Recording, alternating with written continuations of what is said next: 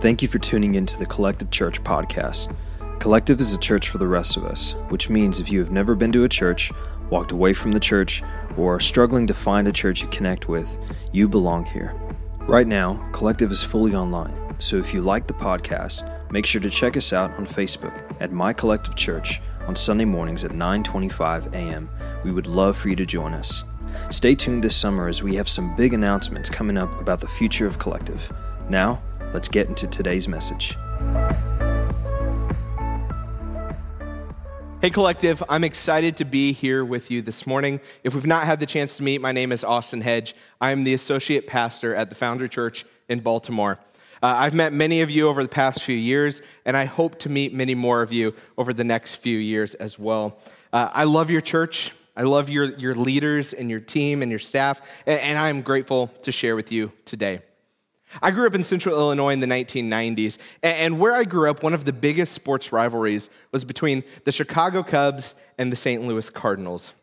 The Cardinals were kind of like this older sibling. They often won, yet their likability was much less than the Chicago Cubs. The Chicago Cubs were the lovable losers. They were the younger sibling that while they had this lovability and they were beloved amongst their fan and amongst the United States, they often just couldn't get over the barrier of winning. In my childhood, this rivalry was at its peak in 1998. Not only because both teams were vying for a playoff bid, but also because both teams had a player that year that were trying to win and get the most home runs and to set a record that had stood for decades. The Cardinals had Mark McGwire and the Cubs had Sammy Sosa.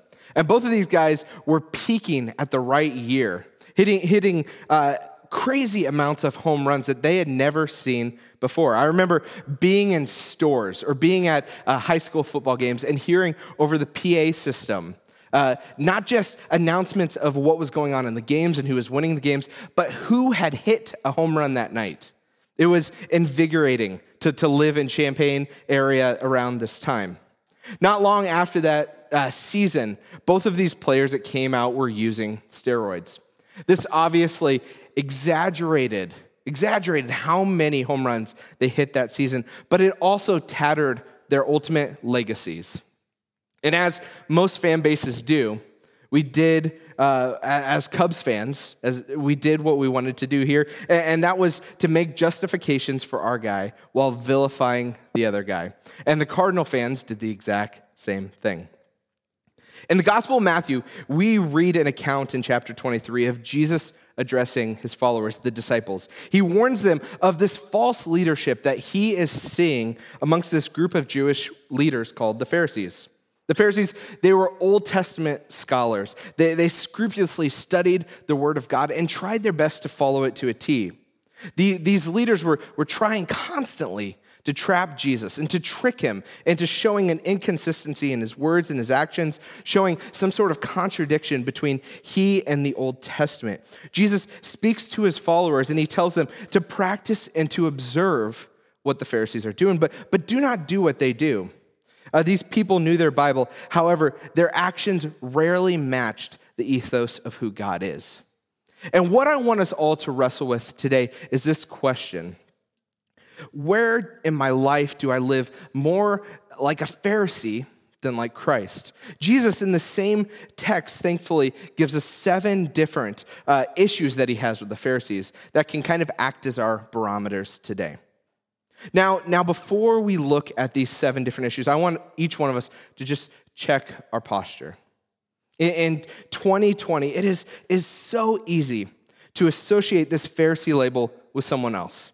It's so easy to vilify someone else as a Pharisee, as we do in sports fandom. But I want you to listen to these 7 issues that Jesus has with the Pharisees and assess yourself. Don't go and connect it to someone else, but look at your own life, at yourself, and ask, where do I see the Pharisee in me? As we dive into this text from Matthew 23, just a quick note that these verses sometimes are referred to as the 7 woes, which is a literary concept taken from Jewish literature as a way of pronouncing judgment on a group of people. It's found both biblically in the Old Testament, but it's also found in places like 1 Enoch, extra biblical sources. The first issue that Jesus has with the Pharisees is that the Pharisees are gatekeepers, but Jesus is a shepherd. Matthew 23:13-14 says, "Woe to you, teachers of the law and Pharisees, you hypocrites! You shut the door on the kingdom of heaven in people's faces. You yourselves do not enter, nor will you let those enter who are trying to." The first issue that Jesus addresses and identifies in the Pharisees is that they're preventing people from entering into relationship with him. They are like unofficial bouncers who are standing at the door, just waiting to slam the door on anyone's face as they closely approach the building. They're building a fence around who is in and who is out, and because they believe that they and they alone are the gatekeepers to this kingdom. This is dangerous. This is dangerous because it puts us in the position where we are the judge and we are the jury, where we become the arbiters of who is in and who is out. In essence, what we are doing is gerrymandering the boundaries of the kingdom of heaven to better serve our purpose. Even if this is well-intentioned, it is extremely dangerous. In part because what we're doing is we're making the kingdom of God look a lot more like us than like God. The kingdom of God then revolves around people who think like me and look like me and act like me and talk like me, yet it excludes people who are ever so slightly different. If we aren't careful, we'll quickly create kingdoms that may exclude people like the disciples, John the Baptist, early Christian writers, or maybe even Jesus himself. If we're creating kingdoms that are quick to exclude these characters, because we are gerrymandering them around what we want and what we think, how quickly are we to exclude our neighbors and our friends and our family members? And if we are spending all of our time excluding people from being in a relationship with God, what can then be said about how we're spiritually shepherding those within the gates? The second issue that Jesus takes with the Pharisees is that they entrap with lackluster substance, but Jesus offers abundance. Matthew 23:15 says, "Woe to you, teachers of the law and Pharisees, you hypocrites! You travel over land and sea to win a single convert. And when you have succeeded, you make them twice as much a child of hell as you are." Jesus here is not criticizing the Pharisees who are trying to convert people. It is what they're trying to convert people to. The Pharisees are aiming to seduce people to their way of thinking as opposed to the way of God. Jesus opposes this so significantly that he refers to their converts as children of hell. So when we share the message of who Jesus is, it's important that we are making disciples of Jesus and not disciples of us, because it's Christ who offers abundance, not you and I. There are people who are longing for hope, longing to find substance, and maybe that is you today. And if we allow the Pharisee inside of us to be the one that is displaying Jesus, our response would be a generous gift of our own junk food. It tastes good, and it's been genetically modified so that we'll continue to seek out more and more and more, but there is no substance because it's just junk. When we offer people the chance to be disciples of us and not disciples of Christ, this is what we're offering them. Unfortunately, we seemingly have a predisposition towards desiring this junk in our lives. We seek where there is no substance rather than where there is abundance. The third issue that Jesus finds with the Pharisees is that they practice monocultural exclusivity, whereas Jesus invites the least of thee to his kingdom. Okay, let me summarize these verses in this way because it's a little bit long and we could get caught up a little bit in what's being said here. Basically, what Jesus is confronting in these verses is that the Pharisees are not allowing God's word to be enough. They're adding to it. They lack consistency, and they're adding their own narrative to the law. The Pharisees had taken the law from the Old Testament, and they had amended their contingencies into how people should follow the law, the enactment of God's law. It's not done through interpretation, but rather for the sake of regulations and systems, trying to keep more people out. They're not trying to navigate people towards the Word of God. Rather, they're creating this monocultural elitist club that can only be joined if you meet their measures, by the measures that they deem fit. Where do we see this today? Where does this meet us? We must be mindful of where we are creating echo chambers in our own lives. We can easily set up systems in our lives where everyone we engage in is the same generation, the same race, the same educational level, political affiliation, gender, etc. When we create these echo chambers, our personal beliefs quickly become inerrant. They become without flaw. There is no challenge or questioning because, again, our beliefs are without flaw. Everyone is agreeing with them. How can we instead surround ourselves with people who will respectably challenge our understandings? How do we strive to invite the least of thee into the kingdom of God rather than perpetually developing this exclusive monocultural elitist clubs that we often find ourselves in? The fourth issue that Jesus takes with the Pharisees is that they major in the minors, but Jesus majors in the majors. It says in verse 23, "Woe to you, teachers of the law and Pharisees, you hypocrites! You give a tenth of your spices, mint, dill, cumin, but you have neglected the more important matters of the law, justice, mercy, and faithfulness. You should have practiced the latter without neglecting the former. You blind guides! You strain out the gnat, but swallow a camel." So here, Jesus is drawing on the idea of tithing. This is an Old Testament idea where the Israelites are required to give 1/10 of what they have essentially each year. The Pharisees have been so scrupulously following this law that they are taking 1/10 of all of their herbs and spices. However, the time and the energy that the Pharisees were putting towards personal piety, they grossly neglected justice and mercy and faithfulness. Or in other words, they have neglected loving God and loving people. Jesus is not condemning their practice of zealously tithing, but rather their neglect for other people. Some of us can be so concerned with our own personal piety that we neglect the needs of those around us. Personal piety is important. In fact, Jesus here speaks of this generosity as a compulsion of duty, an expectation in addition to loving others. However, to focus all our effort to count and to sort herbs and spices, how have we neglected our responsibility to love our neighbors? As we meticulously sort out every grain, where have we missed the chance to engage with God?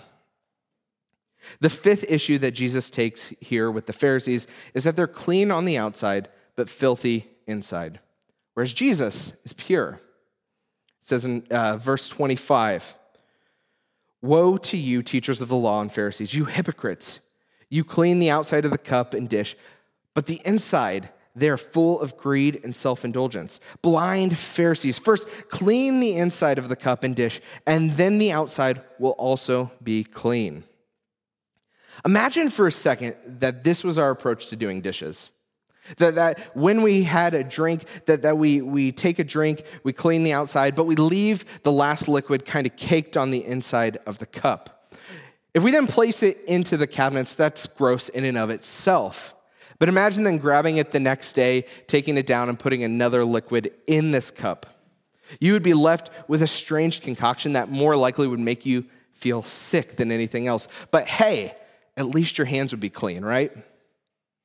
We must be aware of how we're perpetuating this hypocritical reality. That this is especially true in our context today with social media, with how we climb the corporate ladder, with how we network with other people, and other ways that we just crop out the reality in our lives. These Pharisees are vain and simply care about the reception of others rather than their own inner purity. Where are we okay perpetuating a superficiality in our spirituality? For many of us, 2020 has magnified areas that we have let the grime build up inside each one of us. And if this year hasn't exposed that in you, maybe you're running from the realities of where the grime has built up. The sixth issue that Jesus addresses with the Pharisees is that they are whitewashed tombs, whereas Jesus is living, and he's living with scars. It says in verse 27, "Woe to you, teachers of the law and Pharisees, you hypocrites! You are like whitewashed tombs, which are beautiful on the outside, but are on the inside are full of bones of the dead and everything unclean. In the same way, on the outside, you appear to people as righteous, but on the inside, you are full of hypocrisy and wickedness. Scholars debate this whitewashed tombs and two different illustrations it could be pointing to from the Old Testament. I think what is most likely here is that it's bringing out the image from Ezekiel 13, where the whitewashed tombs are a beautifying agent covering up the corpse that's inside. New Testament theologian Craig Keener writes, "The leader's outward appearance merely provided a veneer for the impurity, hence lawlessness, literally wickedness of their own hearts." If we simply view the Bible as a book of rights and wrongs for our lives, but we miss the imprint and leading of God, we're no better than these whitewashed tombs. We have the appearance of having it all together, checking all the boxes, but the transformation of our hearts is lacking. The deliverables of being a Christian is an abundant life marked by the fruits of the Spirit, not by rule following. There's an outward respectability, but an inward corruption, which makes me think of Dolores Umbridge from Harry Potter. She has this appearance of being wearing pink and being bright, but inwardly there's this corruption. We like to think of ourselves as being brave, like Harry, or having the wisdom of Hermione or the loyalty of Ron, but in fact, I think a lot more of us have the hypocrisy evidenced by Dolores Umbridge in Harry Potter. We have the outward respectability, but decay on the inside. Where in our lives are we presenting a sense of outward respectability, but inwardly there is death and decay? The seventh issue that Jesus takes with the Pharisees is that they are descendants of murderers of the prophets, and Jesus is a prophet martyred by the Pharisees. It says in verse 29, "Woe to you, teachers of the law, Pharisees, you hypocrites! You build tombs for the prophets and decorate the graves of the righteous. And you say, if we had lived in the days of our ancestors, we would not have taken part with them in shedding the blood of the prophets. So you testify against yourselves that you are the descendants of those who murdered the prophets. Go ahead then and complete what your ancestors started." This last woe here is pretty intense. It's what Jesus is building to the whole time. He's telling his disciples that these Pharisees, they keep some out, they lead others astray, they create a spirituality that looks like them, that majors in the minor things. They create this facade on the outside to be one way, but the inside is lacking the purity that they portray on the outside. But then he builds to this point where he is calling out that the prophets who spoke to your ancestors were murdered, and that you disassociate yourself with their actions. A couple weeks ago, a man by the name of John Lewis passed away, and he was part of nearly most of the major moments in the 1960s during the civil rights movement. Oftentimes, he was left beaten and bloodied and over 40 times imprisoned, despite choosing a nonviolent approach to protest. I tried to spend a little bit of time learning more about this man and about his legacy because of his passing. And I came across some polling from Gallup polls that pointed to some crazy stats. In 1960s, it showed that only 22% of Americans approved of the Freedom Riders, and only 28 approved of the lunch counter sit-ins. So about 1/4 of Americans approved of those actions. Not just that, but in 1966, 63% of Americans disapproved of Martin Luther King Jr. He had an unfavorability rate of 63%. This guy that we hold up on the pedestal of being the example of the civil rights movement.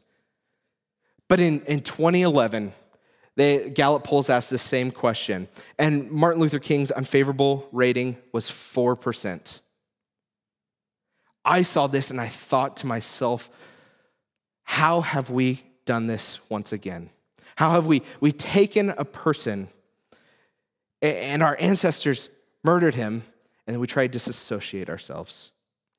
Because again, 63% of people had an unfavorable view of Martin Luther King in the 60s, whereas 4% just 9 years ago. In 2020, we all like to think that we would have a favorable view of Martin Luther King if we lived in the 60s. We like to think that we would have engaged in the civil rights movement. However, statistically, the majority of us wouldn't have got close to the civil rights movement. So the question I have to ask myself, and I implore that you also ask yourself, is where am I persecuting people who are acting as God's prophets in our current time? Where am I perpetuating the system that ultimately would lead the Pharisees to playing a critical role in the crucifixion of Christ? Or maybe think about it this way. What message or messages do I despise so much that I would seek unjustly to oppress the voices perpetuating that message, thus bringing about an injustice to the people who are made in the image of God? Christ himself was sacrificial when he faced oppression, and I hope that we play this same part. Collective, I know that this message is difficult and this message is hard. I am aware that some of you may even be upset by some of the harshness of the words found here. It is easy for us to look at someone else and to ascribe these attributes and the title of Pharisee to them. But if we fail to analyze where we have allowed ourselves to be Pharisees, for the Pharisee to live within us, we too must be called blind and hypocrites, rather than a good and faithful servant. The cross of Christ isn't about justifying actions while vilifying others. It is about a continuous obedience towards Christ. It is about a willingness to give up sometimes what I personally long for or desire. To live as the Pharisees, though, is to see faith as rules to be followed. But to live as Christ is to bring heaven to earth. It doesn't matter your political affiliation, your educational level, your socioeconomic group. It doesn't matter if you're watching this and you're a teenager or you're elderly or you're married or you're single. Your responsibility is to bring heaven to earth, not enabling a pharisaical living and thinking within ourselves. I believe it is imperative as we do the work of assessing ourselves of where we have allowed the Pharisee to live inside of us, that we also hold on to the hope of Christ. As we wrap up, I want to leave you with this quote from the aforementioned John Lewis.